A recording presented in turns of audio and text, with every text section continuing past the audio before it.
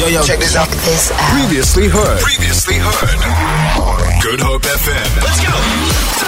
Cape Town's original radio station, wishing you a happy Saturday. Maka here. Just by the way, we are a couple of minutes past 6 o'clock, wishing you a happy, joyous Saturday. I want to take this time before we kick the show off.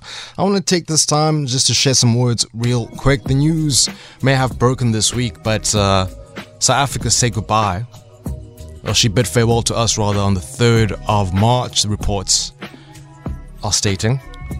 The oldest citizen we have in our nation has passed away. I would love to take this time to give my deepest condolences to Johanna Mazibuko. Passed away at 128 years old. She would have been turning 129 years old on the 3rd, I believe in May. So the 3rd of March was when she passed away. Deepest condolences to her family, friends, all her loved ones. South Africa sends our hearts out to you all. May she rest easy. Let's get this show started. We are always told to focus more on giving than getting. But I say get up and I say get in.